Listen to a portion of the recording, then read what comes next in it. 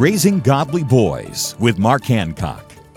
Are you disciplining your son, or are you naming him? Many parents are guilty of using phrases like this with their son. "You're so messy," or "You're so disrespectful." But family therapist David Thomas reminds us that to our boy, it may sound like we are naming him, and hearing those phrases can lead a boy to believe that he is simply a messy or disrespectful person. Instead, David suggests reframing the situation by saying, "Son, I've noticed you're stuck in a pattern of disrespect."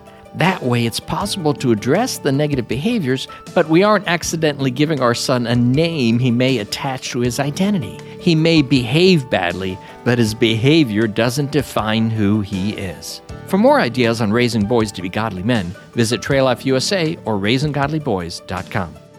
Learn more at RaisingGodlyBoys.com.